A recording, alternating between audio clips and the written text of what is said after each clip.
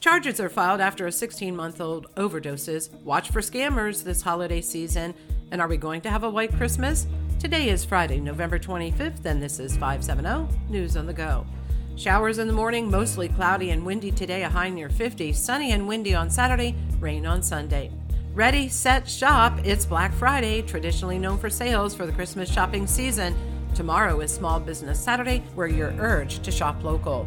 While we are looking for the next great bargain, scammers are on the hunt for their next victim. According to a recent survey by AARP, 27% of people had a package taken from outside their doors. About one-third experienced fraud by buying a product through an online ad. To avoid becoming a victim, avoid clicking on links. Instead, go directly to a retailer's website.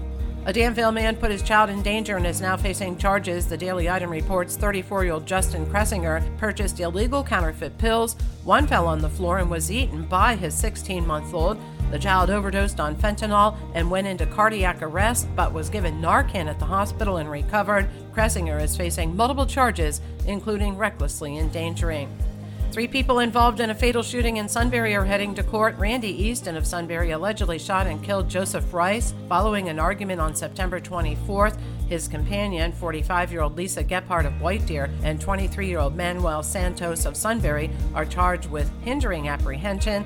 According to the Daily Item, all 3 will have their preliminary hearings next month.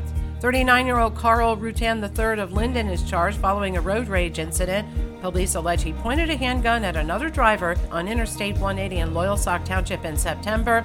According to the Sun-Gazette, when police caught up with him at his home, he allegedly admitted to becoming irate and pointing his firearm. Rifle deer season begins tomorrow. The 2-week season will see hunters in the woods this Sunday as well. If you're not hunting but using the state forest or game lands for hiking or other activities, you must wear 250 square inches of fluorescent orange.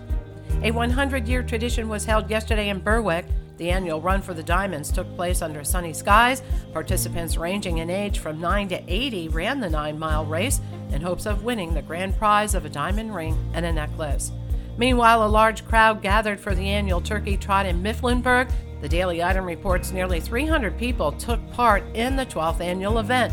The 5K run and walk raised money for the Mifflinburg High School boys lacrosse team and the Herr Memorial Library. Non-perishable food was also collected for the Union County food pantries. And are you dreaming of a white Christmas? And will we have one this year? The National Weather Service of State College reports the area has about a 41 to 50% historical probability of a white Christmas. A white Christmas is defined as more than 1 inch of snow on the ground. Meanwhile, the Farmer's Almanac, that uses a secret formula to predict the weather, says Christmas weather looks more wet than white. I'm Liz Brady, and you're up to date with 570 News on the Go.